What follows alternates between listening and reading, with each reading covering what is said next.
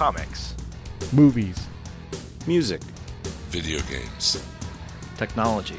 Blu-ray. Television. This is the HHW LOD Podcast Network.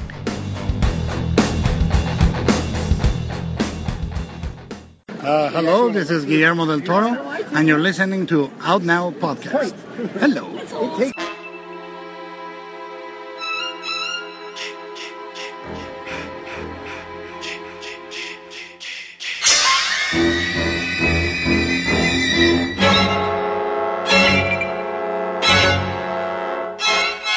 We are now recording, and this is Out Now with Aaron and Abe. I am Aaron, and Abe is still not here. He's too scared, because this is another bonus horror episode. We've been doing these all month.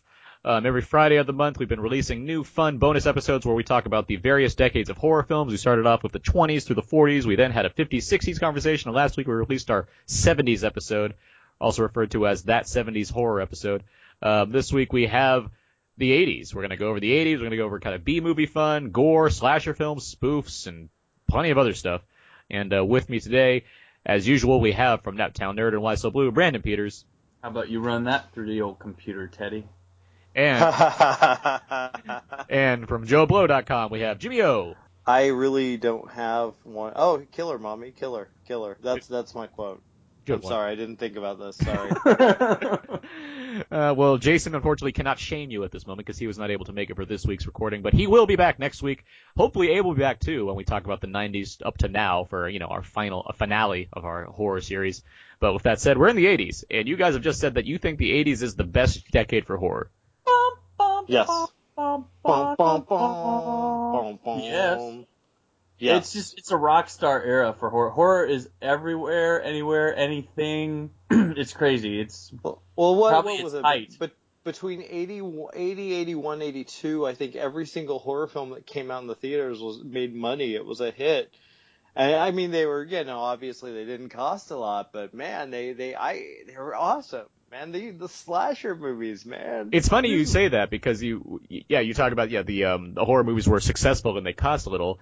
But the other thing is, and I can't say how critically hailed a lot of horror movies were from the other decades because we really haven't got into that much. But it seems like there was a lot of critical backlash at what was going on in the 80s. Well, this was the beginning. I think the 70s too. But this really, I know after Halloween, Roger Ebert and Gene Siskel raved about Halloween, but every other horror movie that came after that, they were like, this is garbage, this is disgusting, this is misogynist. And I always find it ironic because I know they have the hot girl with the titties and then she's being like murdered and whatever. But why is it always the lead girl is like tough and amazing and a great character and just cool? I love that. I don't think I don't know, there's something special about that. I thought they were awesome. I thought they made chicks look cool. I really do. Yeah, and I mean, they also gave credence to like the normal girl. Granted, some of these were still pretty in their own right, but they weren't the traditionally most attractive, super hot girl in the movie either. Yeah, couldn't we seriously just do an entire podcast on Jamie Lee Curtis horror films alone? I mean, we can do plenty of stuff next October, Jimmy. Oh my God, there's a lot of cool ideas. This is a fun thing to do for October, talk about horror stuff. Well, let's see. Also, what fascinates me about 80 through 84 with the golden era of the slasher is they're all knocking off Halloween, especially in the 80, 81. But it's so cool to see people doing what they can with so little, and B, seeing what they take from a movie and use as a strength. Mm-hmm. You know what I'm saying? Like, they all take something different from Halloween. They all get something out. Some of them get the same things out of it. Some of them get new things. But then they kind of, like, the Friday the 13th series kind of capitalizes and figures out what, like, the pop audience would want from, the slasher overall when you see it repetitively.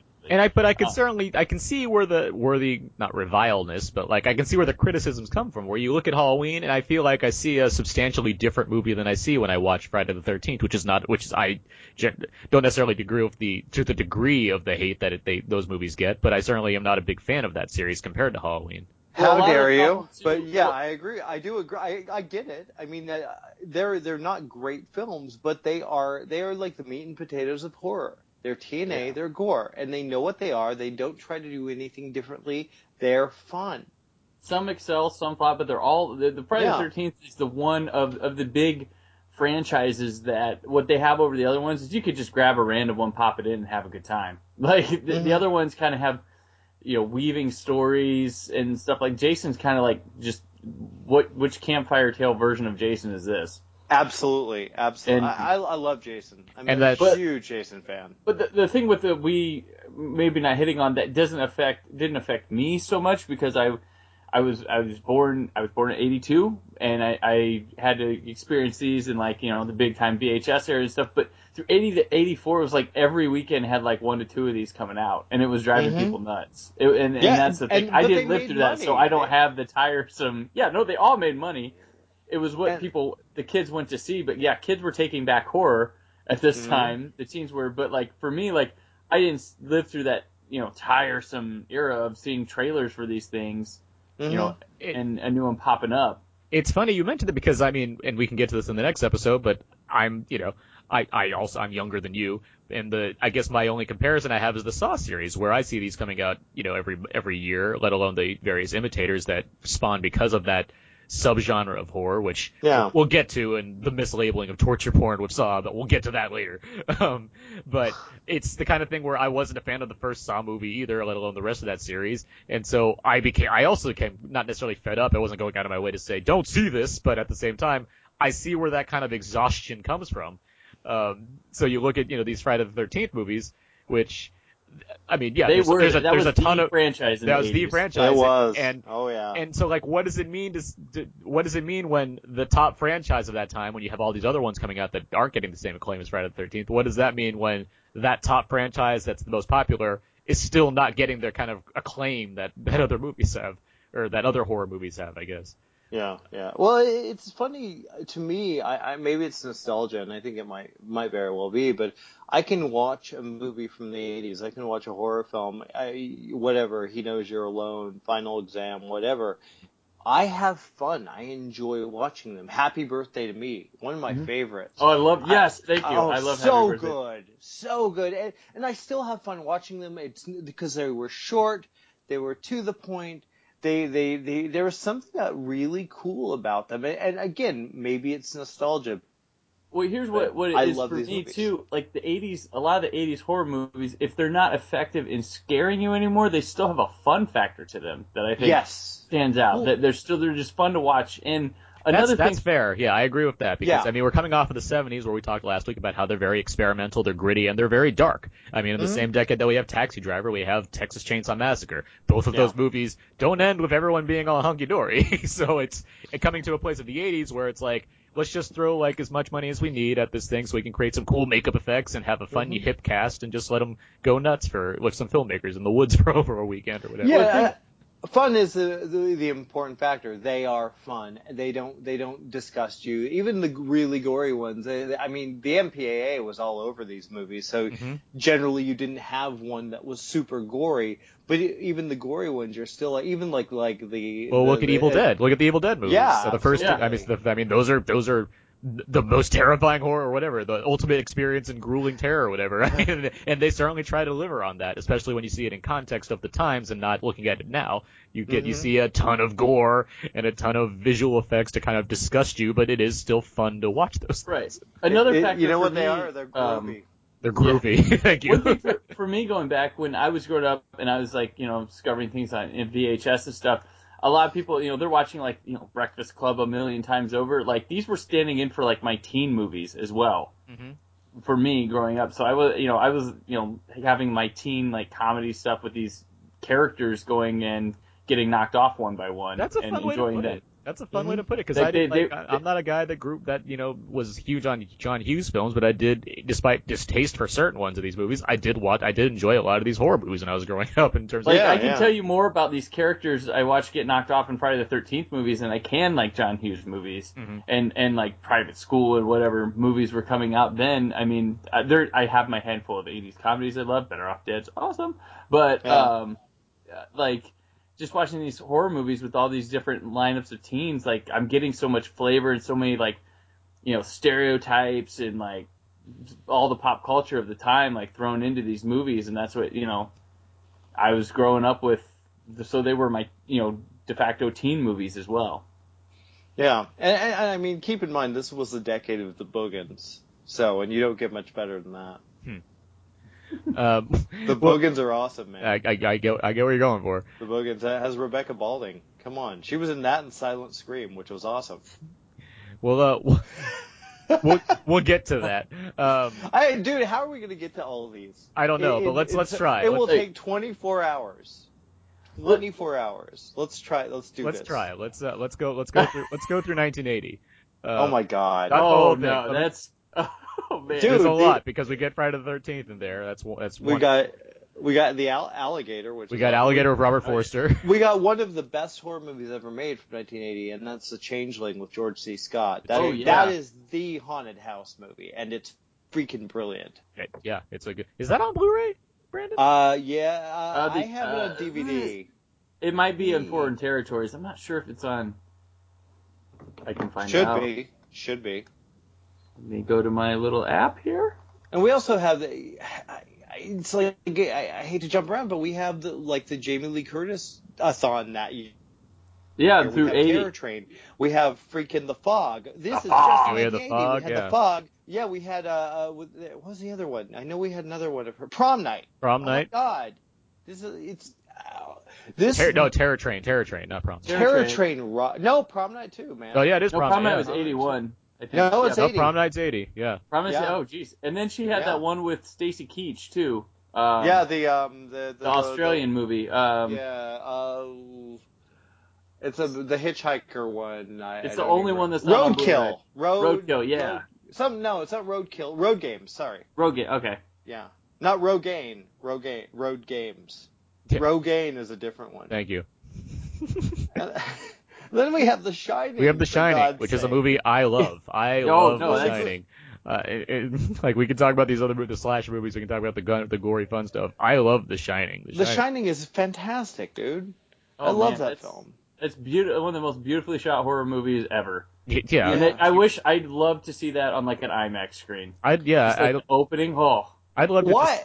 Can I ask something about The Shining though? Why all the hate for Shelley Duvall? I think honestly, I fantastic. don't know. I don't get Isn't she great in this movie? Yeah, I think she is too. I agree. I think she's actually. I would say she's at least on par with Nicholson. I think. I don't know. I guess it's people say she's annoying. I guess I don't know what other reaction that character would have. They have bad memories of Fairy Tale Theater. Is that what? Yeah. No, because that was before Fairy Tale Theater. I think. It was. So I think it was maybe Olive Oil. No, Popeye came out in 81. Popeye was 81 or 82. I always thought like her old stuff when I see her stuff. I think she's always been pretty enjoyable. She's great. A little floozy, but I think that's her thing. That's why I think it works so well in The Shining. It's like this person, Shelley Duvall. You don't expect her to get hacked up by an axe in a movie, so it's like, oh no, she's in this situation that's terrible. Like I feel bad for her. Now I want to watch it again. Now I'm having the Shining. I gotta go. I'm gonna go watch The Shining. And I mentioned last week how creepy kid movies those tend to get me. The little girls in The Shining. That's a horror. That's a horror. That's one of my least least favorite horror images because that's a one that I can't get out of my head if I see it somewhere. Come play with us, Dad. Let alone just the sheer weirdness that comes from seeing the guy in the bed with the guy in the bear costume doing stuff with them and then just looking at it's like just things like that. Kubrick really knows how to mess with people. How about the woman in room 237? Don't even get me started with that when stuff. You see them, oh my gosh, that was like as a youngster, I was like, oh wow, oh no. Yeah. Wow, what a great movie. What a great flick. Mm-hmm.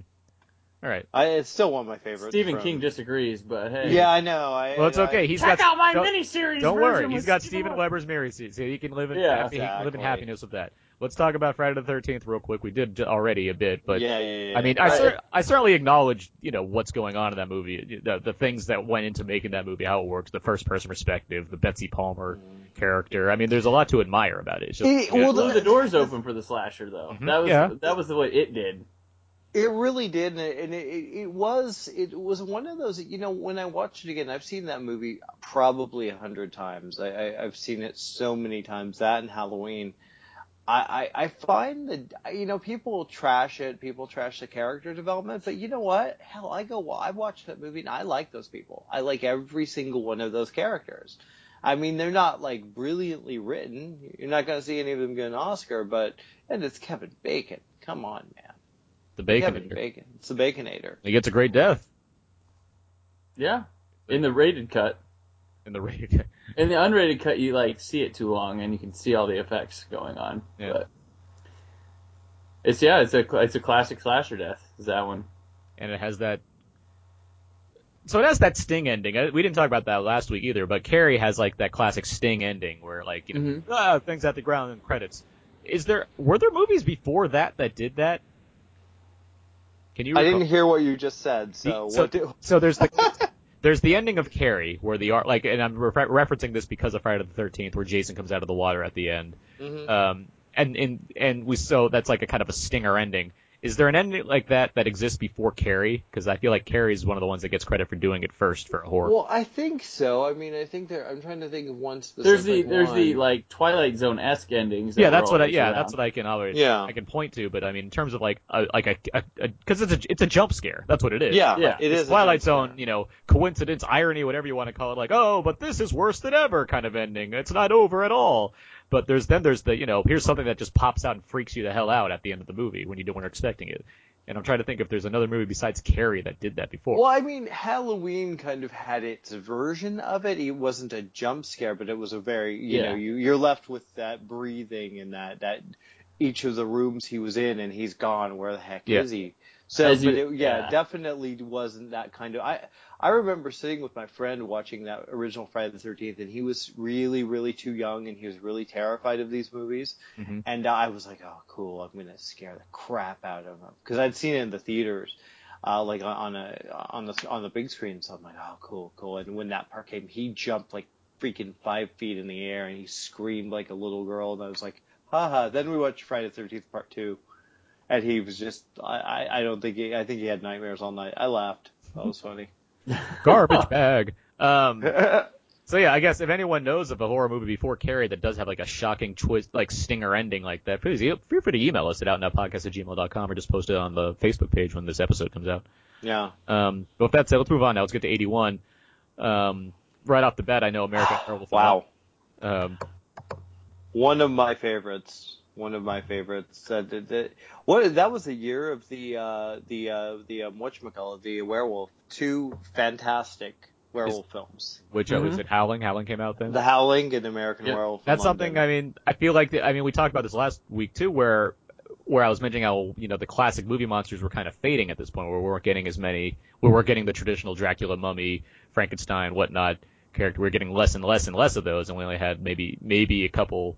I felt like Brandon, you mentioned the Frankenstein movie, I believe, in the 70s, and obviously there was the various Dracula movies, but I feel like the werewolf became big again in the 80s. Like there was these two obviously. That was also the year that they created the Academy Award for special effects, or for makeup effects. For makeup effects, excuse me, for American Werewolf. Which is still my favorite. Which is still my favorite werewolf transformation. Dude, that movie holds up on every level. I agree. Yeah, perfectly. Perfect. The Howling, I still think, holds up really well too. And Dee Wallace is free. Dee Wallace was another amazing. She's a horror icon. Yeah. Oh my god. But there's something about the mixture of humor and horror, and there's this American Werewolf in London is that rare film where you're terrified one minute and then you're laughing hysterically at the next, and it works on every level. Even the casting is perfect. John Landis really, really hit a home run with that flick. Because I feel like he got it. He got what can make horror work both as an effective visceral experience while also knowing how to calm the situation down without making it seem goofy or making it seem too dry. Like he keeps the energy going in 2 different ways of humor and comedy, which many other directors haven't been able to accomplish since then as well. But Landis certainly, he's one of the, aside from like some of the kind of darker humor or whatnot you'd find in maybe De Palma films or even some Hitchcock movies. I mean, Landis with American Werewolf in London, he did a great job of making that movie a good comedy and a good horror film. Fantastic job. And a good zombie film to an extent too. Between that and Blues Brothers, I think those are my favorite of his films.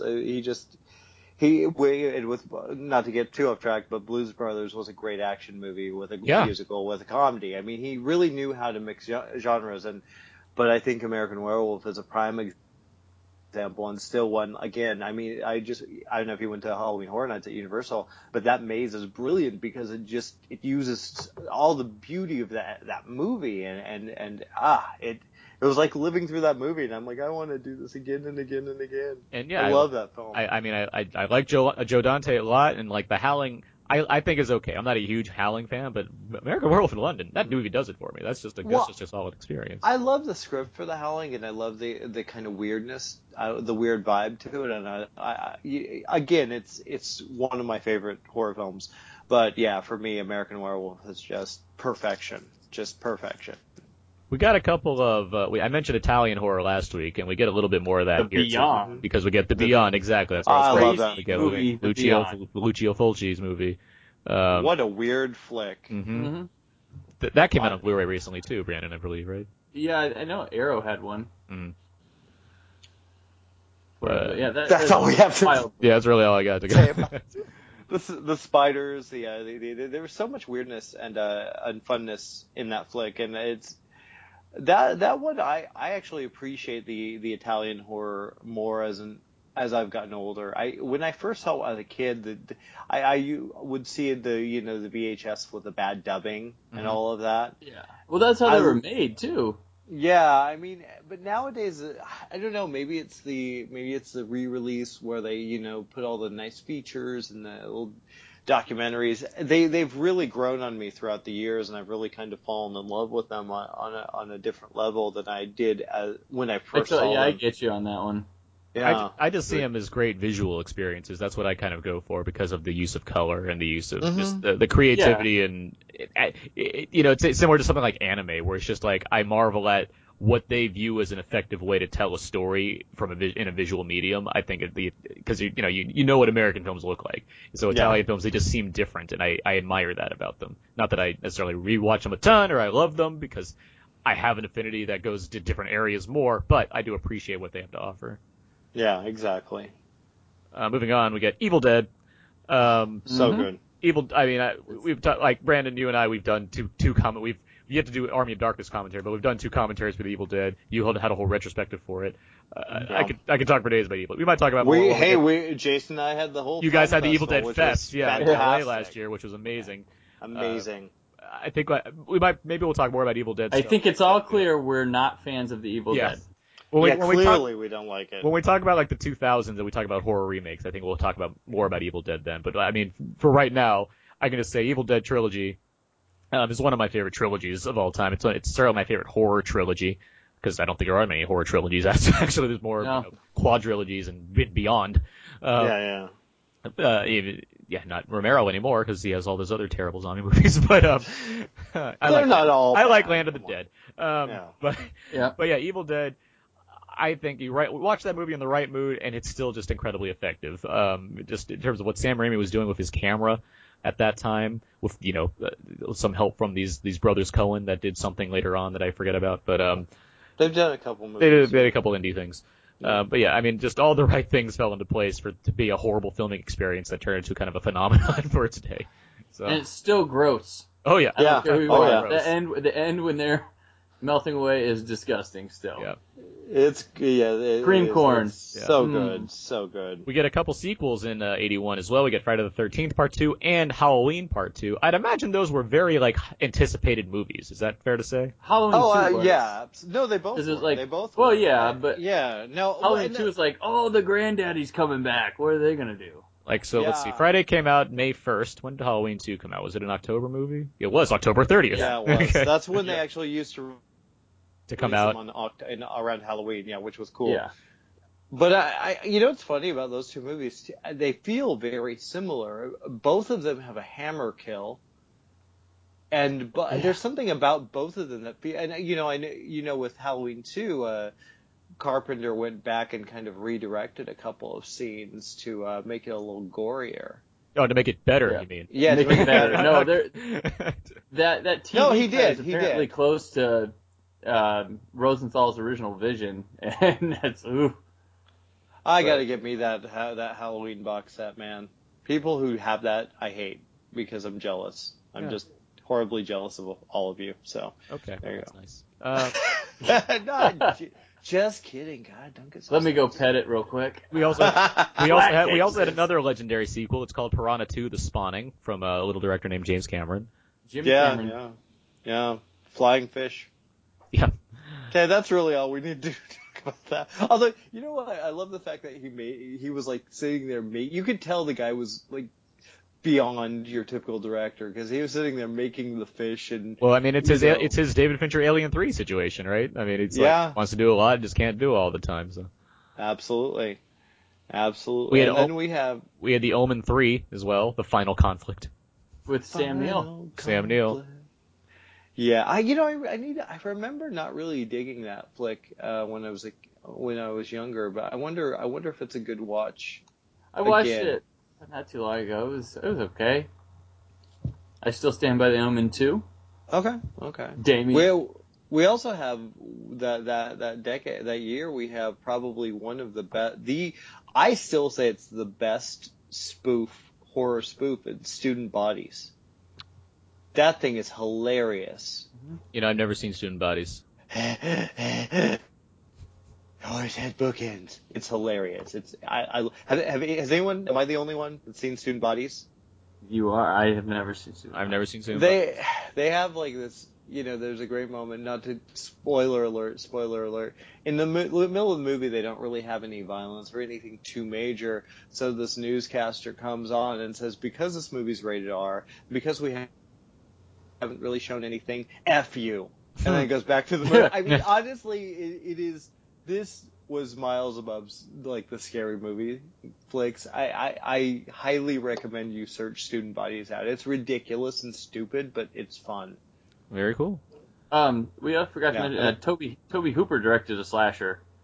Yeah, in this year too, The Funhouse. One of the most underrated. I love this movie so much. Say the title again.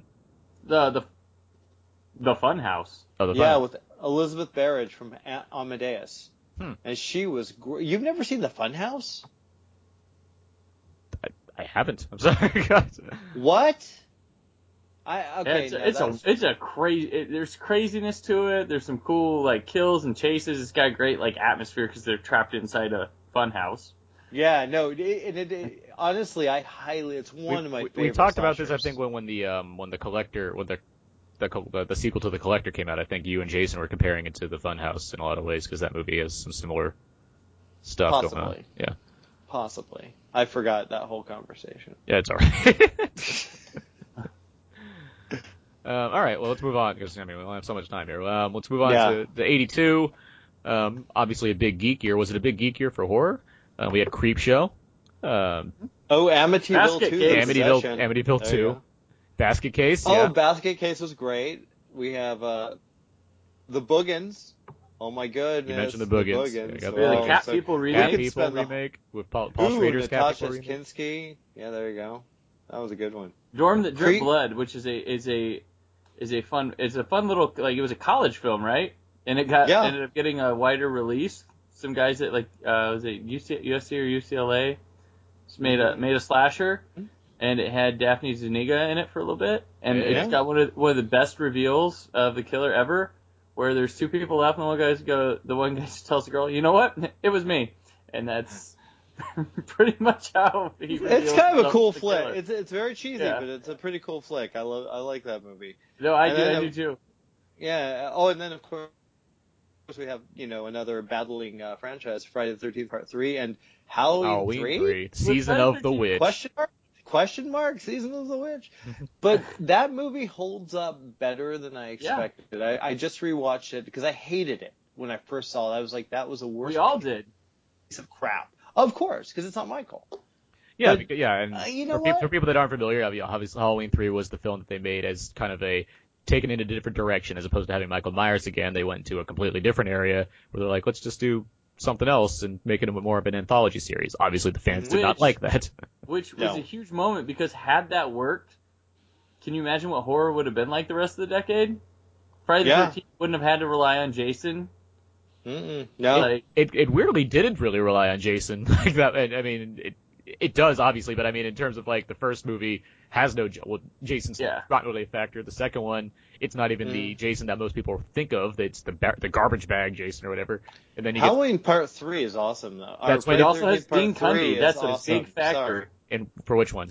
Yes. For 3? Friday the 13th Part 3 was That's good. Dean Cundy? That was 3D. No. Halloween 3 was Dean Cundy. Halloween 3 was Dean Cundy. Yeah, Friday the 13th. But yeah, Friday the 13th, that one gets you the hockey mask that most people associate. Yes, it does. I mean, it's and already it was in 3D, and it was awesome. You know what's weird? If you've never seen it in theater in 3D, you try to see it that way because it's just cheesy fun. It certainly fits the kind of William Castle. Well, it was the one that brought back 3D for the 80s. That was the first one, and then it grew on for like a year. What? That wasn't the first one, wasn't it? Parasite came before that, didn't it? Well, no. Friday the 13th Part 3, Paramount had to buy theaters across the nation a new projector so they could screen it. Wait a sec. I gotta see what year Parasite was. Parasite's the same year. It was the same year, but there were other movies that came out. Coming out. But Friday the 13th Part 3, is it weird that, like, to me, it feels odd that, like, Friday the 13th Part 2 and Part 3 are both directed by Steve Miner, but feel like they were directed by two completely different people. Yes, they do. I agree. It's really weird because, it's just, it feels completely different. He's just a huge talent, I guess. Or it was someone else kind of going, you know what, we need this shot. Well, you mentioned the Dean Cundy factor. I think that could make a difference as well. Probably could. Do you guys like Creepshow? Yes, I do. Yeah. I like the original quite a bit. I mean, I've still yet to see Creepshow 2, actually, but I hear good things about that. Creepshow 2 has, like, 2 sections that are awesome, and the rest are kind of, eh. Is that still Romero, or is it somebody else? I think that was Romero, but I think so. But at the time, you get George A. Romero and Stephen King making a movie together. That seems like a neat idea, right? For like the time, right. We didn't have many horror anthology films, I don't believe. No, well, I mean, there had always have like Twilight Zone stuff or whatever, but that's not even the movie. Trilogy of Terror. Before Trilogy of Terror. You had the Asylum movie. I forgot what year that was. I think it was called Asylum or something like that. Creepshow 2 is Michael Gornick. Okay. Oh, okay. No wonder it wasn't quite as good. It's still good, but it wasn't as bad as Creepshow 3. Yeah. Which we won't even talk about here, because that was bad. I think because I like the concept of horror anthologies, my main issue is a lot of them just run too long. You get a good 90-minute horror movie, I'm fine with that, but something like a 2-hour horror movie, regardless of like having multiple segments and whatnot, it just tires me out, which is why like the first VHS I'd really disliked, but the second one, which is a lot tighter and shorter, it works for me.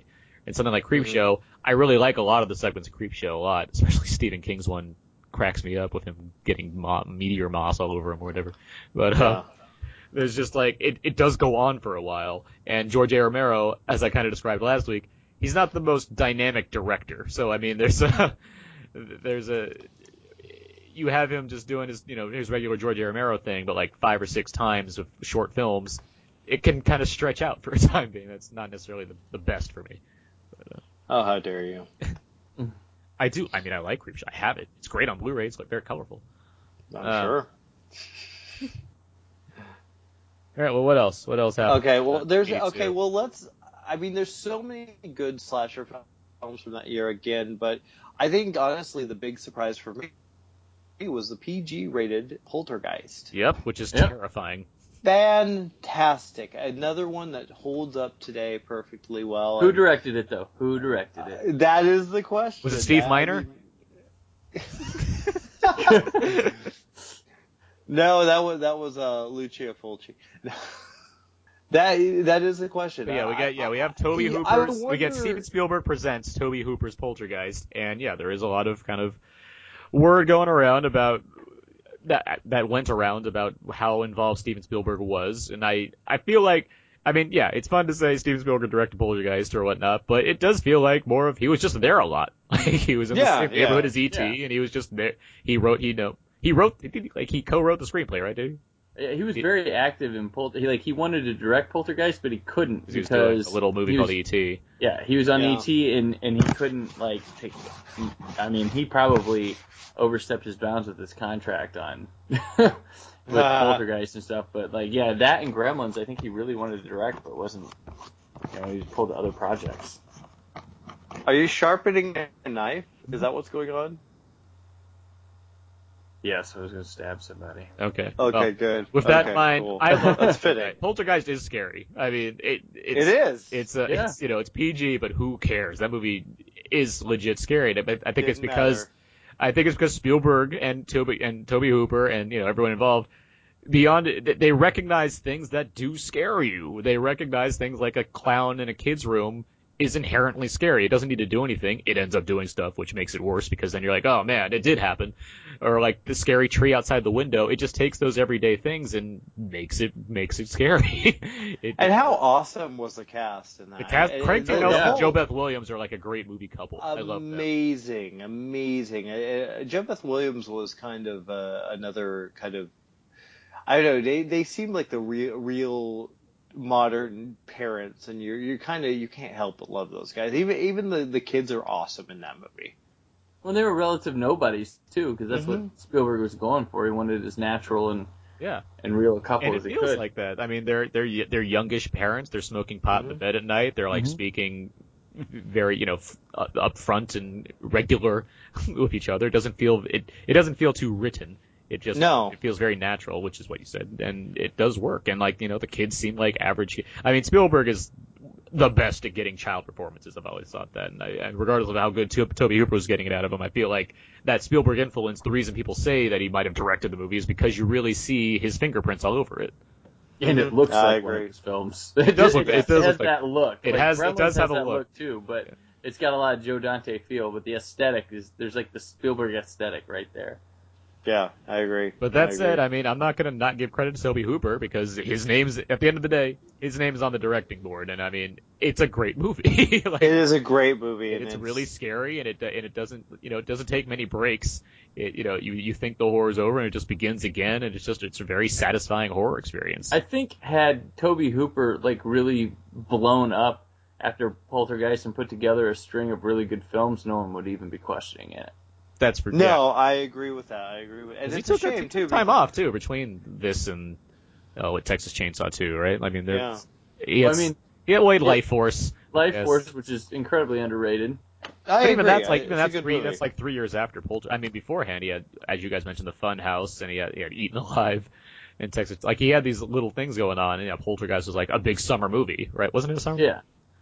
Well, it seems like a lot of these, especially smaller directors or indie directors take on a big project, and a lot of times they find success, but a lot of times they kind of disappear, or they kind of get buried under the success of it. Mm-hmm.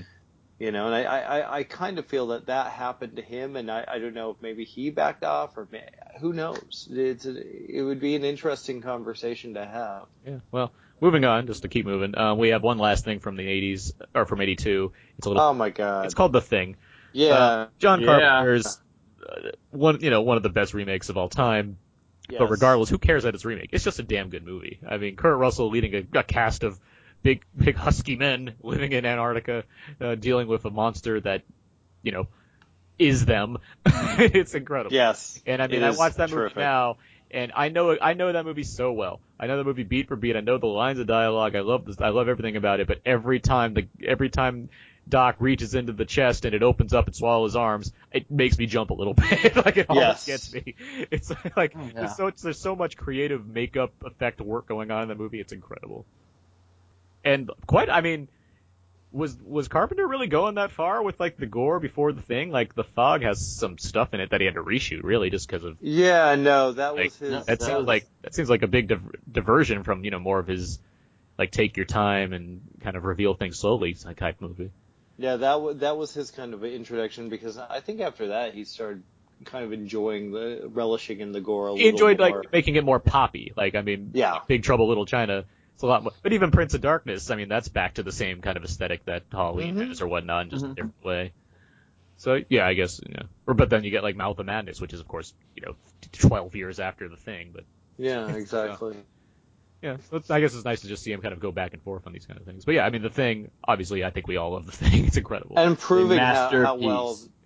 well they can do a remake. Remakes aren't all bad, people. They're not all bad. No, they're not. There's quite a few that are actually pretty amazing. Jumping ahead to next year now, we have another John Carpenter film called Christine, where, again, we teams up with Stephen King. It's a lot of Stephen King going on. Yes. From, he was because that year you also have Cujo. Yep. Mm-hmm. With Dee Wallace. Which was I gotta say really quickly, Cujo is probably one of the most underrated horror films I've ever seen, and I truly believe that Dee Wallace gave what is at least not Academy Award nomination worthy performance. At least she is fantastic in that movie. Fantastic. Yeah. And had it been she could have been the Kathy Bates. It really is that great of a performance. Yeah, and I mean, horror actors, people don't think about it, but they work really hard. I mean, they have to have a string of emotions and screaming and running and chasing, and I mean, it's tough work. That's one thing I think it's overlooked. I agreed. I just, especially that performance, her dealing with her kid, that was a really, really, really fantastic show, and that was a scary flick. That creeped me out. That was terrifying, and it was mainly due to her performance and that dog, man. That was a scary dog. One thing we were talking about King, we'll see him progress. The 80s will have a lot of movies from him, and then once we get closer to the 90s, it'll start creeping to television because a lot of these movies would start not sticking. And I think what's his name?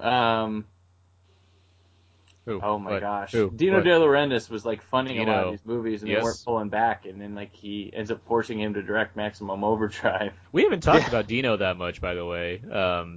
But I mean, it's more kind of genre film rather than horror film. But he certainly had his hands in a lot of things going on in this time, like Evil Dead. He had his hand in Halloween 2 as well. Halloween 2. I mean, Dino De Laurentiis. I mean, he as much as a producer as a lot of these guys that we talked about in the past couple episodes have been, he was certainly a driving force in getting people into seats to see these movies. He would have every Hannibal Lecter movie but Silence of the Lambs. Yeah, because he didn't think it would work, right, or something. Yep. Like he didn't. Right? No, Manhunter bombed on him, and he said, "Fine, go ahead, make it."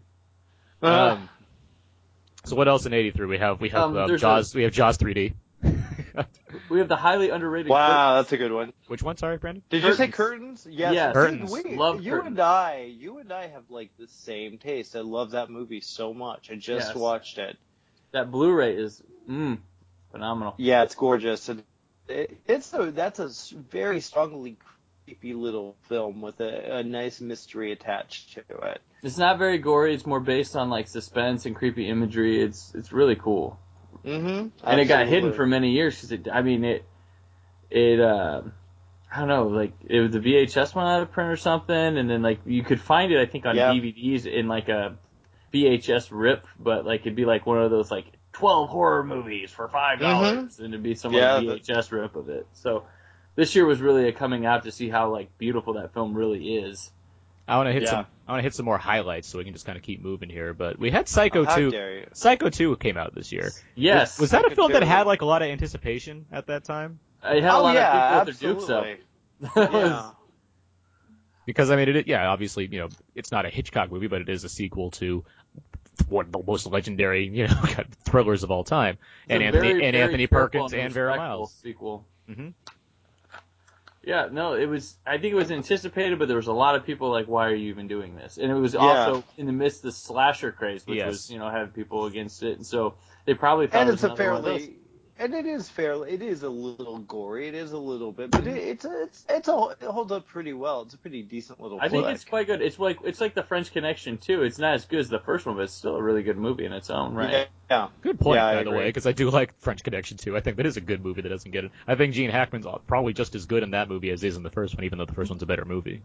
Yeah, a lot of those big time classics that end up getting a sequel that just either get forgotten or just they're not as good, but they're still really good films in their own right. That get lost. And I think Psycho 2 is like that as well. And you mentioned that it's a little gorier. You mentioned that's a little gorier. You brought up last week that Hitchcock. I mean, he did get to make a movie that had a lot more gore and or blood and nudity in it, but he was kind of gone by the time it really took over. But you see a movie like Psycho 2, and it probably does echo a lot of things Hitchcock would have done if he were to make a movie like that, where it has an increased vision of how to accomplish or how to, keep up with the times while still having his own stamp on it by having more blood and more, things that make it R-rated as opposed to just another one of his movies. And Perkins doesn't miss a beat at all. Oh yeah, Perkins is perfect. It's like he just got done filming Psycho and went to film Psycho 2. After he was against it for the longest time, right? Yeah. Oh yeah. Absolutely. Yeah. I think so. Okay. Well, moving on. Sleepaway Camp. Yes. Yes. It's more than just the ending, folks. It's a pretty fun movie before that. Well, that was one of those, back, all these slasher movies featured, quote, teenagers that looked like they were 30. This movie killed kids that looked like they were 15, 16 years old, which was really unusual, especially for that time. So even the surprise ending, I mean, this was a kind of controversial little, it featured a pedophile, creepy cook guy. I mean, this was a messed up movie. Yeah. That only got more messed up as it went along. Yeah. Let's see. Videodrome came out. We were talking about David Cronenberg last week, but he's certainly a factor in this decade as well. And he's a huge factor. A lot more body horror going on this year. Yes, Videodrome, James Woods too. A fantastic performance. A really creepy movie. And Deborah Harry topless. Yep. Yeah. You can't beat that. Yeah, you see some stuff. You do. Yeah. You do. Should we mention quickly Thriller? John That's just where I was going to. Yeah, because we did mention John Landis's work at horror comedy with American Werewolf in London, but Thriller is in itself a very good horror movie that happens to be also a musical. Absolutely. But I mean, it establishes a great amount of mood. It's an amazing level of makeup effects work. And when I was young and watched Thriller, I was legit creeped out for the girl stuck in the house with zombie Michael Jackson coming after her. It was like, what's gonna happen? I mean, it does a great job of and that's something I mean, we don't need to get into Michael Jackson too much, but he was a huge film buff. Like, you can tell. Like, Captain EO is a Francis Ford Coppola movie. I mean, he wanted to get the best of the best. He has Martin Scorsese directing videos. Like, he was a guy that loved these filmmakers and wanted to not only have people experience his music because of the music, but experience them in a way where he could show off them in these short films that were really effective. And Thriller is a damn effective horror movie. I agree. Vincent Price cameo. Oh, Price, yeah. Sweet. Such a great thing. I love that. Let's go watch it. I watched it the other day. Actually, I actually had it on my iPad. I was projecting it onto my white wall, so I saw a big version of Thriller, which was a lot of fun. Sweet. Yeah. So here we are in 1984 now. Yeah, Jason gets killed. My personal favorite Friday the 13th movie, where, I mean, it's the one that just nailed the formula. You get Joe Zito and Tom Savini teaming up for, second time. They did one I really like a lot called The Prowler that had awesome special effects, and they kind of took it over to Friday the 13th and this movie scared the crap out of me when I first saw it. And I think it was because you have Corey Feldman as Tommy Jarvis, and he was kind of like my avatar for someone close to my age watching that movie for the first time. 84 seems like a really this seems like one of those key years for horror movies. And film too. There's a lot of good films. Yeah, there are. Yeah, you're right.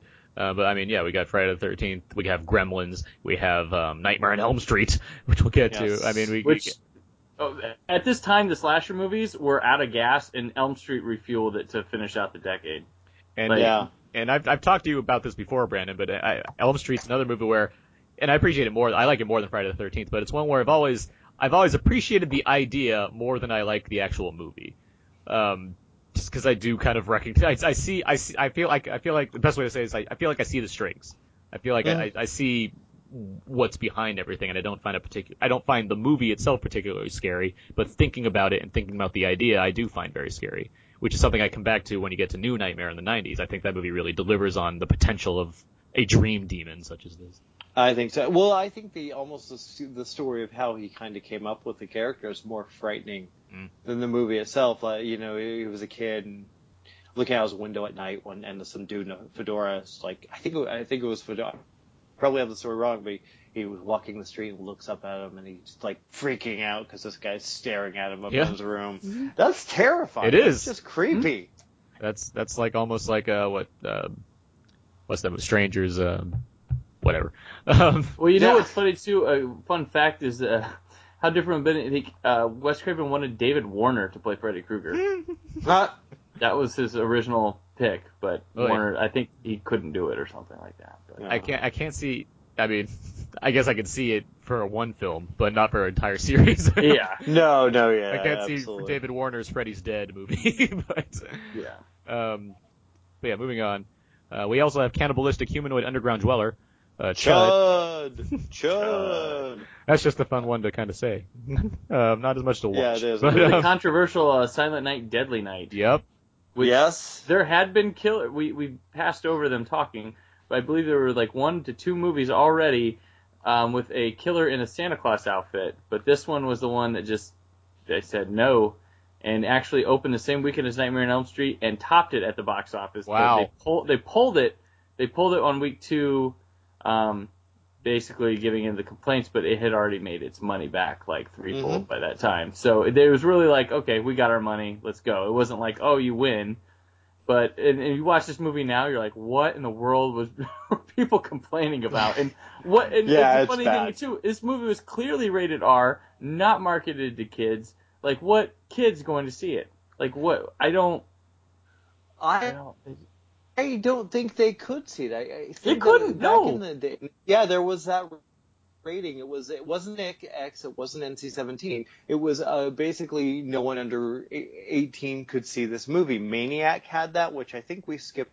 Yeah, that was back in 80. Yeah. Yeah, but a lot of these movies had that. Where I think City of the Dead. I can't remember the name.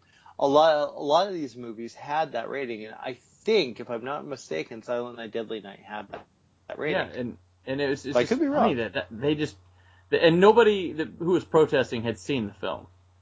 They were mad about the poster. They're mad about the poster with an arm of Santa Claus costume holding an axe going down a chimney, which is now an iconic image to me. Like, that's just classic slasher stuff. But it's funny, and it makes sense. I mean, the killers, they were just getting more creative with these costumes. Of course, they're going to wear something like this. Like, and then I think, what was it? Leonard Maltin's like, what's next? The Easter Bunny is a child rapist?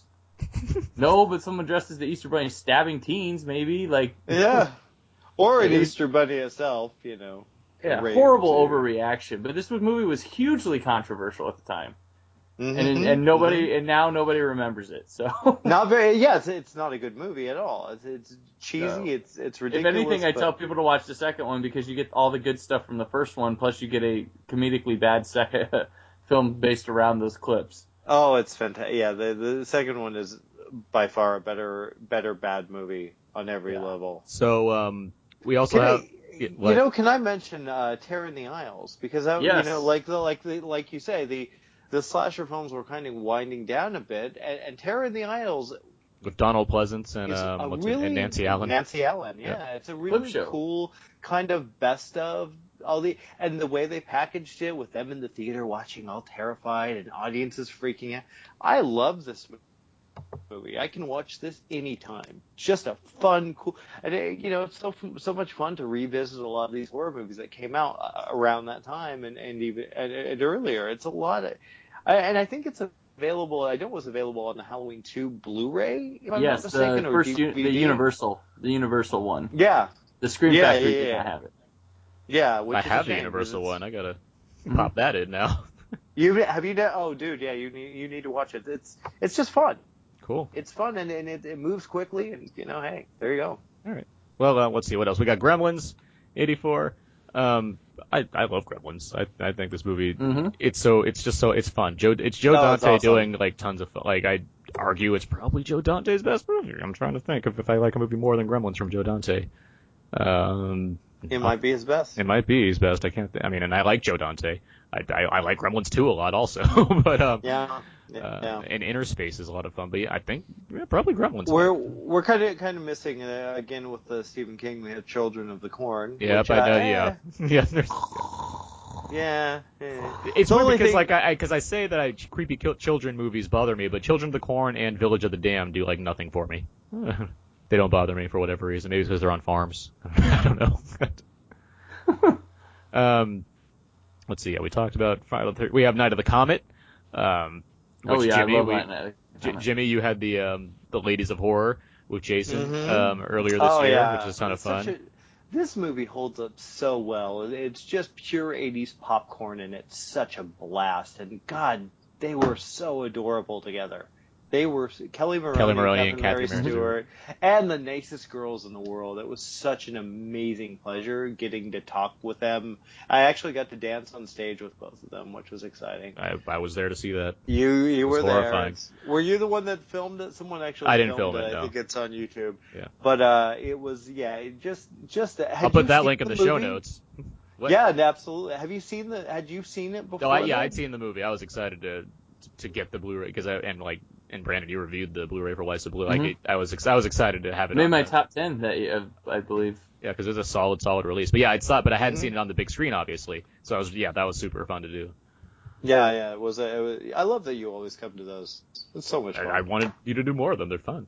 Hopefully we will. Yeah. Well, moving on, we got Razorback, which I wanted to point out because I did see this in theaters last year as well, or earlier this year maybe. From Russell Mulcahy. Have you guys seen Razorback? The Australian Jaws. With Gregory Harrison. Mm-hmm. Australian Jaws. It's basically instead of a giant shark, it's a warthog, and yes, a rather large one, and it's a wild boar in the Australian outback, and it's killing people. I wish I could see more Australian horror because it feels like the outback provides a good landscape for this kind of movie. Because the Razorback, it's certainly cheesy, but it is pretty fun to watch. As far as kind of Jaws rip-offs go, it seems to be like one of the better ones. Yeah. Let's see. Silent Night, Deadly Night. Okay, so let's move on. Let's get 85. Now the movies you're looking, it's kind of starting to, the 80s, the beginning of the 80s were amazing, and then we're kind of like, it kind of fades out, and we'll talk about that. Oh, no, you got some big, you got some big ones. There are big ones coming. No, yeah, we got Friday Night. We have Day of the Dead. I mean, Friday Night is fantastic. Friday Night is fantastic. Right, I love the makeup in Friday Night. I really love the effects in Friday Night are really cool. As is just the story in general. It's another fun horror comedy. It's not as top tier, I would say, as other horror comedies, but I do think it's a lot of fun. Hard Rock Zombies came out this year. All right. We do have the Return of the Living Dead, which is another classic kind of horror comedy. I mean, I didn't love this when I first saw it. I had issues with it because I just thought it was silly, and I'm a huge Night of the Living Dead fan. But this one has really grown on me, and really now I watch it and I just love it. But yeah, Return of the Living Dead. Yeah, I can appreciate it for what it is. It's just I don't know. It never really drew me in as much as other kind of zombie comedies type things. I mean, it was very influential though, because zombies never the said whole brains before. Yeah, I get that. Yeah. And then you had I think the one that the other horror comedy which is far superior is Reanimator. Oh yeah, I love Reanimator. It was the beginning of the Stuart Gordon, Jeffrey Combs, and Barbara Compton. Barbara Compton. Yeah. Barbara Compton. Yeah, their run of making these little horror movies. Yeah, but yeah, Reanimator. I really like that. There's so much and that's not even I don't think anyone's ever been scared by a Reanimator. Would anyone be scared? That movie never seems to be scary. Maybe uncomfortable, but especially and uncomfortable less because of the gore, probably more because of the weird sexual stuff going on with the head of the dean or whatever. I mean, it's Reanimator.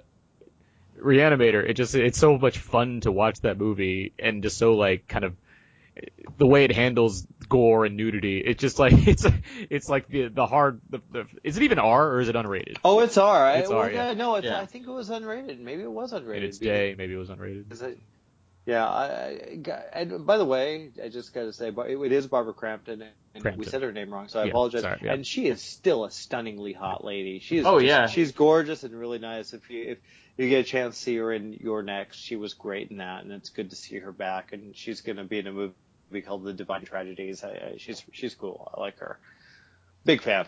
So there you go. But yeah, Reanimate. Jeffrey Combs is hilarious. Mm-hmm. You know, Cat Dead, talk later. I mean, there's just little things throughout that movie that just make me have so much fun.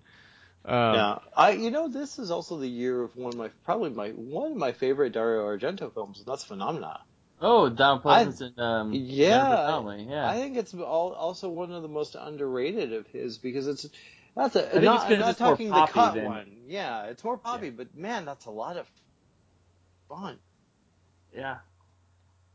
That's all we have to say about that. Yeah. Well, let's get back to Day of the Dead for a minute because I do. Okay. I think that is worth talking about. I mean, we'd have Night of the Living Dead and Dawn of the Dead, which we recognize as some of the greatest horror films I would say, certainly the best of the zombie films, some of the best of the zombie films ever made. Day of the Dead does feel like a drop off for me. It is. And it comes from he had a reduced budget because he wanted to do something his way, but even the writing just feels I don't know if there's a better movie that comes out of this if he had more money to work with it. Well, it seems like they really, really with this one more than any of the other two even focused on the gore. The gore. I mean, Savini's in full effect here. The gore is fantastic. So it seems like they put all their money into that and just it's like, we don't really need it. The actors aren't really that great, but there's some really interesting ideas in here, and I think this was one of the movies that really kind of shaped the way we see zombies now, especially like Walking Dead. Mm-hmm. It really did. I think it's one that it's not necessarily a great movie, but it had a pretty huge cultural impact. Speaking of, this was another movie that was unrated. You couldn't get into if you're a kid, if you're under 18, if I'm not mistaken. Yeah, Day of the Dead. I mean, I like it. I like it more. I think it's maybe because it was one I watched least coming up, and so every time I watch it now, it's like surprising. And I mean, yes, there's some like Rhodes and some of his cronies that have a bit over the top. It's just too much for me. Acting. Yeah. But I mean, there's goofiness in Dawn of the Dead too, with the bikers at the end. There's some there is, but for I feel like the movie earns it more. I guess I feel like you sit for so long watching these characters, kind of change with the way of life, and then you get to like a very an ending that's it's much different, and it feels like it comes and relieves you of the stress of these people living in this world, which is enjoyable and interesting, but also like it's so like. It's bleak, and this movie's just bleak without giving you much else. It's just a bunch of jackass characters being real dicks to everybody in the movie, mixed with great zombie effects, and I know it's like probably a half hour shorter than Dawn of the Dead, but it feels long to me every time I watch Day of the Dead. It feels like I hate most of these characters beyond the cult appeal of them. When you compare it to like a lot of like other zombie movies and a lot of like Italian rip-offs coming at the time, this is like high class. Oh, for sure, yeah. I mean, I said already that I'm not a big fan of Zombie 2 except for Zombie Sharks and Eye Gouge, but Day of the Dead certainly it's a higher level. I take Day of the Dead over any of these damn Resident Evil movies. I mean, it's what was the doctor's name in the? I can't remember. In Day of the Dead. In Day of the Dead. Oh, it's he has the long hair. What's his like he's Frankenstein, right? It sounds just like Regis Philbin. It always threw me off when I hear him. Like the way he talks. It sounds just like Regis Philbin. Well, here's the thing, like Brandon, when did the Day of the Dead Blu-ray get the Scream Factory Blu-ray? Was it this year or last year? Last year, and they had like that awesome hour-and-a-half documentary. See, and you say it's awesome. My only issue with that documentary is it's very self-aggrandizing. They're very much praising like how great they all are as far as the actors go and whatnot. I mean, for years that was considered. I mean, it's getting more recognition as years go by, but for a long time they were looked upon as like a failure. Mm-hmm. So I mean, for them to go to conventions and see that people like this movie and see a lot of the fans, I mean, they can gloat now. Okay. I mean, where did a lot of them go film career wise? This is all they have. So yeah, exactly. We had another Friday the 13th, A New Beginning, which is sleazeball masterpiece. Dennis Diamond directed it. It's underrated movies. It's because of that ending, people got pissed off. Yeah, but I mean, that movie, there's something about it. Like this is like, if you could make like just sleazeball slasher, like take all like what you think of them and put them into one and make it like super sleazy, it's perfect. And it was directed by Danny Steinman, who made like porn. He made like a porno, and Yeah. he made a great sleazy movie that I like too with Linda Blair called Savage Streets, which is awesome. But I have this weird appreciation for Friday the 13th Part 5 just because it's so crazy, it's so random. It's like I said, I'm gonna say sleaze again because that's the perfect word to describe the movie. But I have a weird appreciation for that movie. If you want to see like a trippy mind warp, look at Linda Blair's career after The Exorcist and just see all the weird movies that she chose to do. Oh my God! Yeah. Let's see. Women's prison queen. Should We talk about? What? We have Nightmare on Elm Street 2, Freddy's Revenge. Yeah, that's where I was kind going. of notorious. The first gay horror film, right? It is not, actually. We missed one from I think it was 80 or 81, Fear No Evil. Wow. I mean, keep in mind, this was let's jump back a little bit. Fear No Evil has a scene with a bunch of completely full frontal nude guys, and two of them kiss. Oh. This is the 80s, and this is Sleepaway Camp had some homosexual undertones. Oh, yeah, but that too, yeah. Yeah, but Fear No Evil, man, that was the. I kept thinking it was this film, Nightmare on Elm Street 2, that was very, but man, if you want to see a gay slasher film from the 80s, Fear No Evil. But now, what is your guys' take on Nightmare on Elm Street 2? I kind of think it holds up better than I remember as the years go by. As the years go by, it's better. When I was first growing up, it was one of my least favorites. But then I got to a point where I found it like comedic, and now I've kind of like gone back and found a little more appreciation for it. Yeah, absolutely. But I've always been amazed with Mark Patton in the film, and he actually, I don't like to go to conventions and stuff like that, but like he showed up at one here in town. I was like, I have to go to that.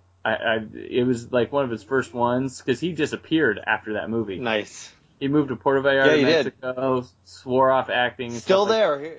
Still there, yeah. We're Facebook That's an art gallery, yeah. And I went there and I talked to him for like an hour. Yeah, he's a great guy. And, but he got me to go to a convention, so I will I have a lot of praise for that. But then, no, the movie's, and then you had Meryl Streep was in that one. Kim Myers, who looked like was young. Kim Myers, who's aged better than Meryl Streep. Robert. Yeah, she has actually. She looks. I think she's one I gotta revisit. Be a good wear in the horror now because I call him. She's a lot younger than Meryl Streep too, though. Yeah. Yeah, that's true. Robert Russler, fresh off Weird Science. Robert Downey Jr. dropped him off at the audition for Nightmare on Elm Street 2. Let's see. Last thing in 85, we have Once Bitten, which I just want to mention because it's one of Jim Carrey's first movies. So. Coming to Blu-ray. There you go. Coming to Blu-ray very soon. Yeah. We're missing a lot, but we are. But I mean, we don't have that much time, and we got to keep moving. Shame. So we get to 86. Chopping Mall. Oh my God. Chopping Mall. Chopping Mall is awesome. Chopping Mall. I actually talked to Kelly Maroney about that. Where's the Blu-ray? I don't know. That's a good question. We need one because that movie rocks. Yeah, I would love to see that in a theater with people. Like, that seems like a lot of fun. Getting back to a movie that's a little more important, though, let's talk about Aliens for a second. Yeah. That happened. Yeah, that happened. Yeah. James Cameron's other movie from the 80s. Yeah, kind of popular. Yeah. We didn't really talk about the Terminator either, but that's 84. That is a horror movie through and through. Yeah, I mean, absolutely. It's absolutely. And I would actually say Aliens is less of a horror film. I agree. It's more of an action movie. And I always I'm kind of in the weird camp that I kind of prefer Alien to Aliens. I don't think that's not the I do too. But with that said, Aliens is a perfect action flick. It's really good, and it really set the bar high for the movies to come after it. still, I mean, it still remembers its horror roots. I mean, there's many suspense sequences. There's I mean, there's a scene where Ripley and Newt are just in the evil Paul Reiser locks them into the room, and it's always evil Paul Reiser with me. But he locks them into a room and lets them try. They have to fend for themselves as a face hugger's crawling around, and you know what they do at this point. So it's like this is terrifying. Yeah, there's Newt in the water with the tail popping up. I mean, there's plenty of sequences that are just. But yeah, Aliens. It certainly is a horror movie. But yeah, I agree, Jimmy. It is a very perfect action movie as well. And I prefer. This is this is a scenario where I prefer the theatrical cut of this movie completely through and through. Like the less I see of LV-426, the more haunted and scary of a ghost town it is. That's a good way to put it, I guess. Because I like both cuts. I don't mind. Like, I like that we don't know what they're going into. I feel I guess if there's one thing I wanted to take from James Cameron from the director's cut that I'd put into the theatrical cut and leave everything else out. I do like the turret stuff, the turret gun stuff. That creates some suspense. That does create a lot. I think that creates a lot because it's basically an unstoppable force of aliens coming, and all these bullets are running out of this setup of turrets they have. I think that's a really cool scenario.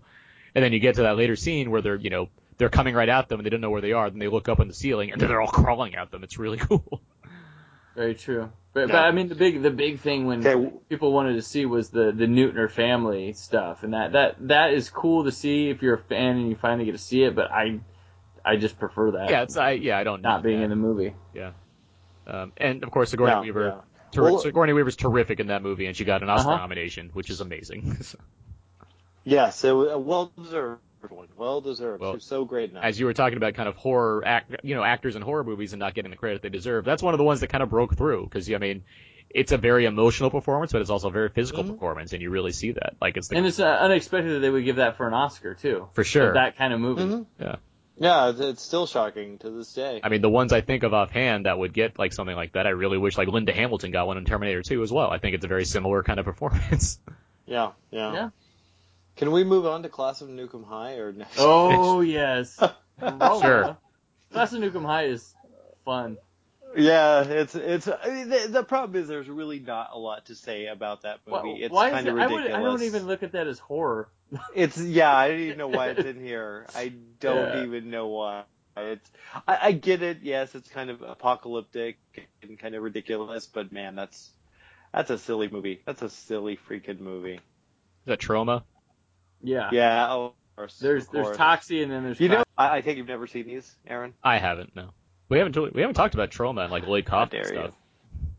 I don't think we're really in the thick of it too. They had Graduation Day, but I think that was a purchase that they just.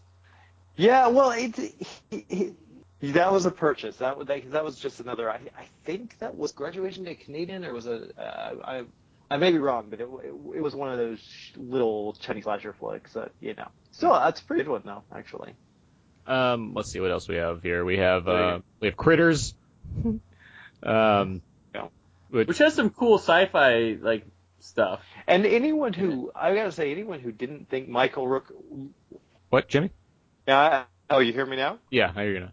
Well, I was actually going to say, if people thought think Michael Rooker is cool now. Oh man, Henry. See Henry, Portrait of a Serial Killer. Yeah, that movie is disturbing. It is. It's very. Yeah, I completely agree. And for people, I tell people. This, by the way. I tell people who, sometimes people don't get Rob Zombie. I point them to Henry, Portrait of a Serial Killer, and you might understand Rob Zombie a little better too with his films. Between that and that is a fantastic movie. That and Texas Chainsaw. Toby Hooper. That's the obvious one. But there's a little. There's a lot of Henry in the attitude of his movies. I completely agree. And Henry. That is a frightening movie because it is. It's so real. It's terrifying. Mm-hmm. We have The Fly, another Cronenberg. This is a great remake. Another great remake, another great body horror movie from Cronenberg, another great couple performances from Goldblum and Gina Davis, and John Getz is fun in there too. But we're in the year where we have Alien, Sigourney Weaver getting an Oscar nomination. The Fly, there's some terrific work being done by the actors in this movie. Oh yeah. Mm-hmm. I would put that up there somewhere around the Thing, maybe not quite as good as The Thing, but still pretty great. And talked about Henry. There's The Hitcher with Rutger Hauer. Do you guys like The Hitcher? It's okay. I feel like it gets a lot of credit. I like Rutger Hauer's The really Hitcher great. Quite a bit. Yeah. Yeah. And it's got a little Absolutely. shocker of an ending too. That's fair. Yeah. I mean, it's just it's a movie where it's like, all right, like it's fine. I don't really have much about the Hitchcock guy. Well, just look at the remake and then watch the original, and then you'll Oh, get yeah, an appreciation for it. I mean, the remake of makes Prom Night look amazing. So I mean, there's Yeah, exactly. uh, I did love Prom Night, so the we first get one. we get another Friday the 13th. Jason Lives. Which is, if you watch one Friday the 13th, make it 4 or 6, because 6 has a lot of self-referential humor while still maintaining horror, and it's a really fun movie. It doesn't take itself seriously, and it does, and it's got a lot of cool action stuff. It's like action Jason. He's more Terminator-esque. Yeah, And no, cool. it's really funny and really Tom McLaughlin did a hell of a job with this movie. It's so much fun. And it makes Jason like classic monster-ish too. Mm-hmm. Just the first one with zombie Jason. So moving on, we then get to Little Shop of Horrors, because we've been talking about kind of horror and comedy and musicals and how that's blended every now and then. Little Shop of Horrors with Frank Oz directing. I really like this movie a lot. I think I love the attitude of this movie, of the way the music plays with it, and just the kind of hilarious performances that come with a movie that involves a plant eating people. And it makes me wish that, I mean, Rick Moranis is so good in this movie. But, Maybe the best thing James Belushi's ever done. that's maybe fair. Let's see. We have Maximum Overdrive, Which Stephen we King kinda promised to discussed scare already. the hell out of you. Yeah. We can. I'll just link to the trailer for that movie. Yes, that's all you need to see. Yeah. Night of the Creeps. Can we say something about that? Yeah, for sure. I was going. Because Tom Atkins please is do. the man, and that movie's a ton of fun. If you haven't seen it, and you're on the fence about Tom Atkins, see that movie, and you'll want to like bed him as quick as Jamie Lee Curtis did in The Fog. Let's see. I want to skip ahead. I want to go up to Texas Chainsaw Massacre 2 because I said I'd do that in the last episode. This is a weird movie, but it's a very fun movie, and it's different from the first Texas Chainsaw Massacre. It's the best. It's one of the only Texas Chainsaw movies that is like builds on the first one and is different at the same time, which is very much again something like what Rob Zombie did with his movies, with House of the Thousand Corpses and Devil's Rejects, where it builds off the first thing, but does something completely different. And we'll save that for the next podcast, I guess. But Texas Chainsaw 2, it's because the first one's it's like, it's that docudrama feel, but has that kind of visceral impact despite not seeing much gore or whatnot, because it feels like it's real. It feels like it's throwing you right there in your face because of the way it's filmed.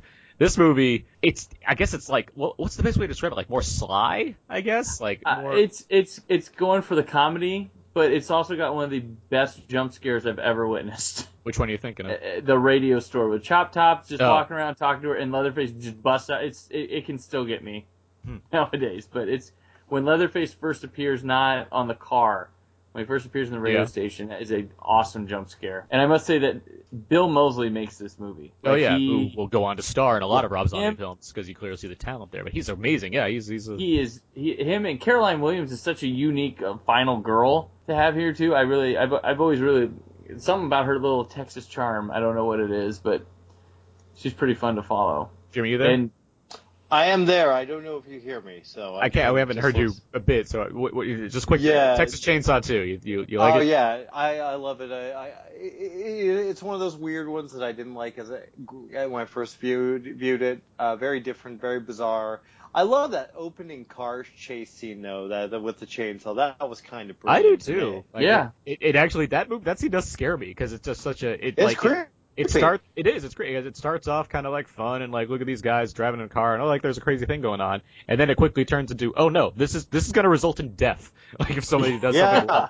And Leatherface, as much as the first film gives me more to kind of fear in Leatherface than this one does, there's something terrifying about this guy who just suddenly just starts raising a chainsaw and like start throwing it around at you. It's like, oh my god, it's great.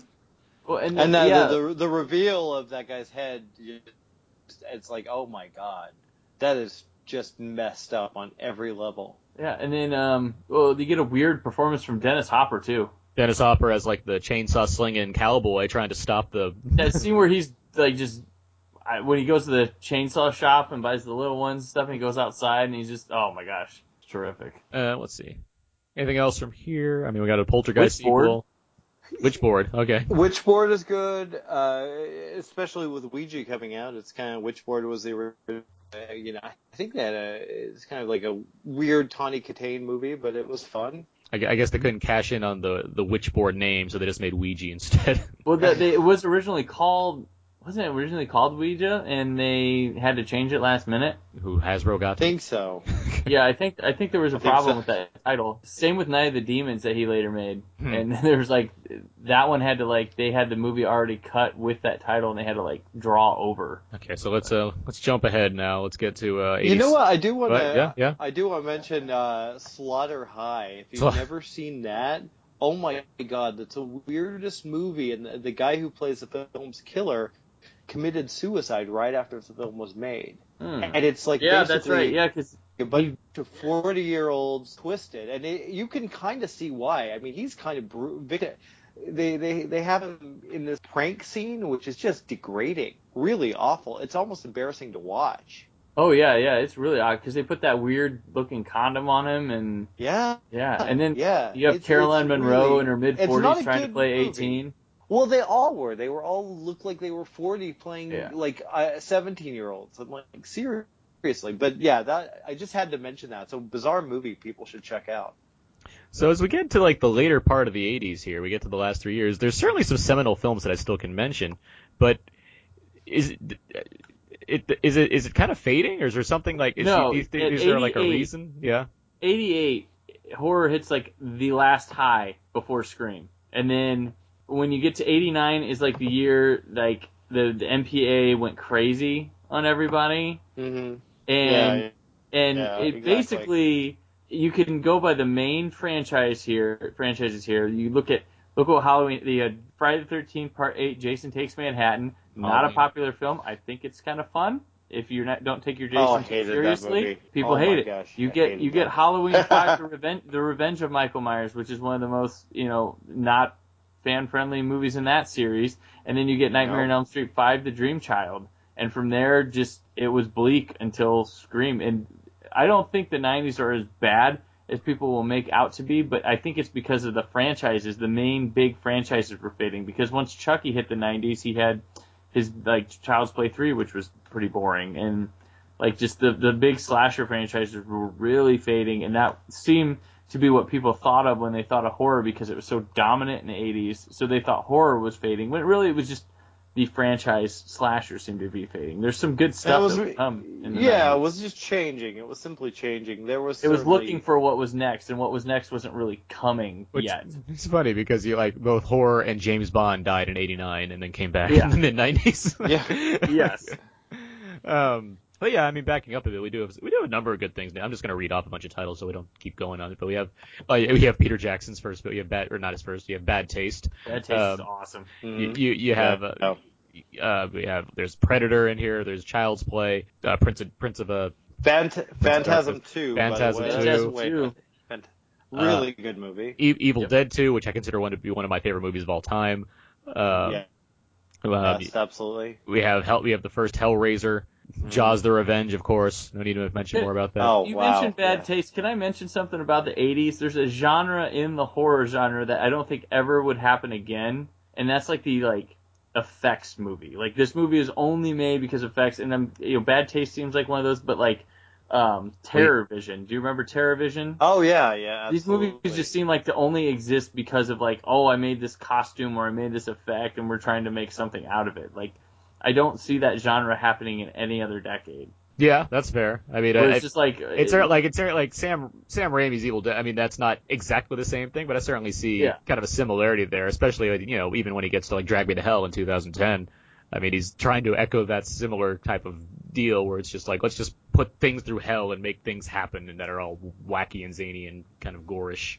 But no, I definitely, with Bad Taste, I definitely see what you're talking about, Brandon. Where it's just we just purely made this because of effects, and they look really weird now, and I can find them kind of fun, but I can see people going back to these and be like, what the heck am I watching? What's the purpose of this? You got a couple of vampire movies in 87 too. You get The Lost Boys and you get Near Dark, which are both decidedly different from the average vampire film, I would say.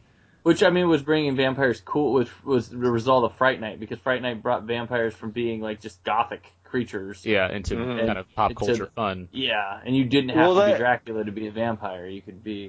That same year, you also have, I think it was that same year, I think is a far superior vampire flick, and that's Near Dark. That's why I said Lost Boys. Bigelow, I said Lost Boys and Near Dark, yeah. But okay, yeah. I think it kind of disappeared on me. I'm having a moment, yeah. Well, here's the thing, and I just tweeted about this the other day. I don't get Near Dark. I don't get the love for that movie. I appreciate the idea of it, and I think, yeah, Bill Paxton's cool, but I hate the main story so much. Like, I feel like Adrian Pasdar is like the country boy that gets hooked into all this. He's so boring and bland, and I hate everything about his romance plot. How dare you?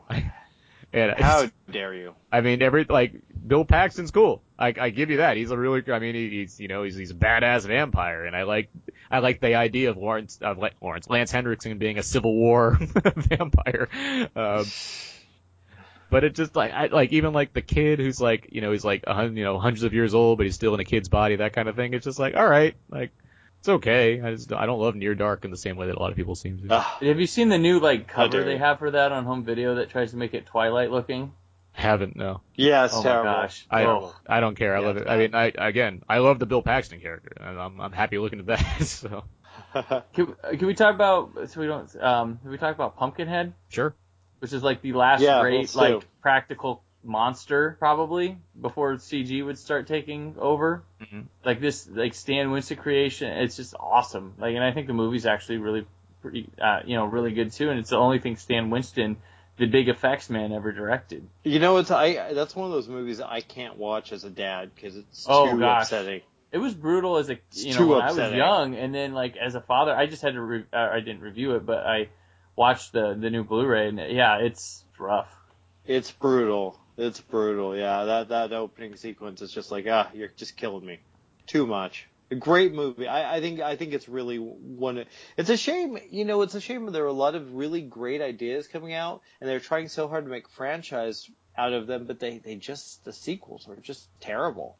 Yeah. Well, they're coming out, yearly, as I'm not getting much. I mean, there's just not the ideas are kind of there, and they get who they can, but yeah, they just don't kind of flesh it out enough in the same way that they seem to now, which we can get to again on next week's show when we talk about things like the Saw franchise or the Paranormal Activity franchise and how they seem to be very focused on creating a level of continuity that fans can really appreciate, as opposed to just being kind of insert this here with the Friday the 13th films and even the Would you say the Nightmare on Elm Street films have a respect for there's not really much to go on. Of all the big guys, yeah. I mean, Michael has the best original movie, yeah. But I think Freddy has the most consistent franchise storyline. You could even include part 2, even though they try to forget it right after with part 3. But I mean, you could even watch that in order and feel like it goes from the first one to Freddy's Dead. Have a nice, even into Freddy versus Jason. There's that. Elm Street seems to have that continuity down better, and they don't give up. They don't bail on things. Yeah, because the whole town is has a curfew or whatever and all that stuff. Yeah, well, it is even one of those franchises. All big franchises has the trilogy within the series with Dream Warriors, Dream Master, and Dream Child. They're all this little own concealed trilogy. Yeah. Jason has the Tommy Jarvis trilogy, and Michael has the Jamie Lloyd trilogy, which are all just nestled within a bigger franchise. Yeah. So I'd love to keep going, but I mean, honestly, we're going really long as it is with this 80s stuff. Yeah. I was when we started, I'm I have to finish by 9. Now it's 9:45. 9:46. I mean, I'd love to go into Killer Clowns from Outer Space. Yes. I'd love to go into Predator, which is again one of my favorite movies. Well, you know what? I want to give a quick shout out to one of my favorite Scream Queens that doesn't get Jimmy. Well, she's not gonna get. She's not gonna get much credit now. Yeah. Jimmy, well, hey, you're back. You were saying about a Scream Queen. Who is it? Who do you want to talk I'm back. Yeah, no, I wanted to just give a shout out to Deborah Foreman and Amy Steele. Both of them are Amy Steele, really strong Scream Queens of that time. Oh yeah, but Deborah Foreman, look at her career. Look at Waxwork, April Fool's Day. She was great as Muffy and Buffy. Come on, you have to give credit for that. Yeah. And she was as cute as possibly could be, and she still is gorgeous, by the way. That's my, we like to give out little shout outs to unheard of movies. I want to just give props to a couple of Scream Queens that I found really awesome and great. and they were both in April Fool's Day. That's a movie we missed. Another Scream Queen that you don't hear much about is it Jill Schoelen or whatever? Jill Schoelen, yeah, Schoelen absolutely. from like Stepfather, Popcorn, and Cutting Class. Like, she's someone I really like that you never hear brought up too. Which also, yeah. Couple slashers I didn't mention. I like Stepfather, like that one, and My Bloody Valentine. We didn't even talk about that one. I think we can talk about that when we get to the remake. Yeah, My Bloody Valentine is great. Yeah. He's great. Yeah. Absolutely. Let me read an email that Jason sent me real quick because he wasn't able to make it this week. Okay. He wanted to add some Forgotten Friday flicks. Because that's what is something he does.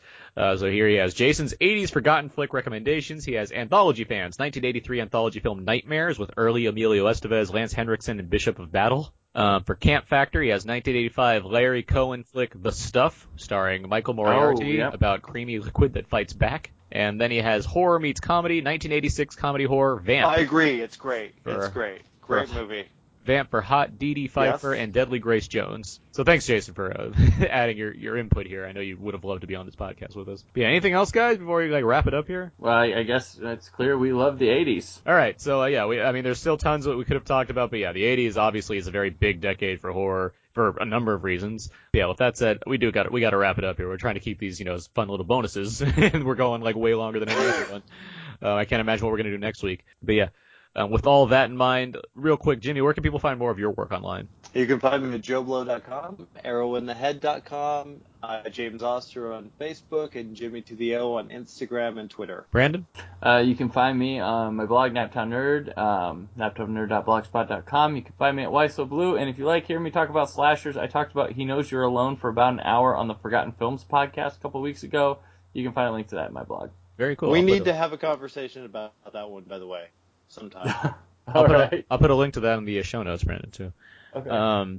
You can find me at Aaron's PS4 on Twitter. Fantastic. thecodeofzeke.com for my website for film reviews and whatnot, and Why So Blue as well. You can find Out Now everywhere you can find podcasts, iTunes, Podomatic, SoundCloud, everything. Email us outnowpodcast@gmail.com. Let us know your favorite films of the 80s. We do have a contest going. I forgot to mention this at the top. But we do have a horror contest going. If you email us at outnowpodcast@gmail.com, let us know your favorite horror film from each decade. We submit that entry and possibly able to win a whole bunch of horror Blu-rays. Next week's show, we're talking about the 90s up until the present. So we'll have more slasher films, satire, parody, remakes, haunted house stuff, found footage stuff, torture porn, zombies, sequels, team-ups, 3D, and more. So lots to cover because since we have like 2.5 decades to work with to end this whole series, but should be exciting enough. So Brandon, Jimmy, thank you both for joining me. Thank you for letting us blab and blab and blab and blab and blab about the 80s. Absolutely. Yeah, and I hope you guys, the listeners, have been enjoying this. I feel like you guys have, actually. I've seen some responses that have been really worthwhile because it makes me feel happy that this was a fun idea that we could put together, especially for Jimmy. Thank you for coming up with this once again because this has been fun to do for the past couple of weeks. And until next time. Absolutely. Yeah, until next time when we talk, 90s to now, that's going to do it. So long and goodbye.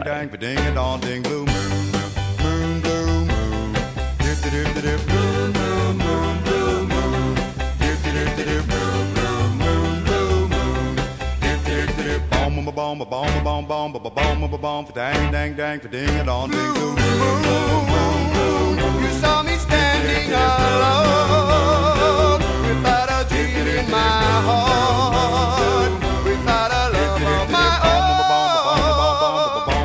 For dang, dang, dang, for ding it on, ding, boom,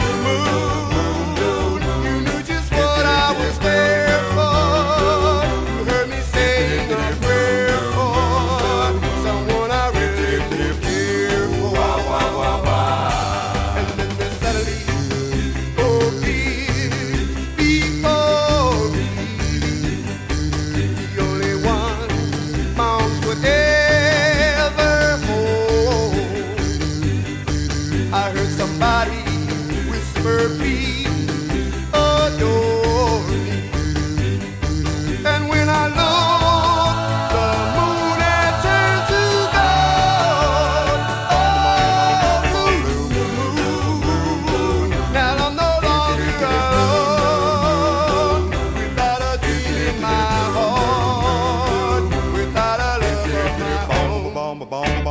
ba bum ba bum for dang dang dang for ding on ding blue.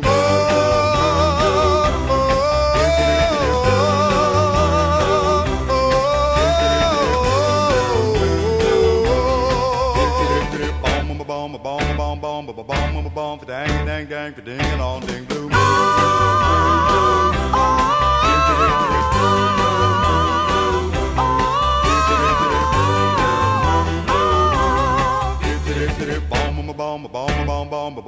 Bomb for dang dang dang for ding on ding blue.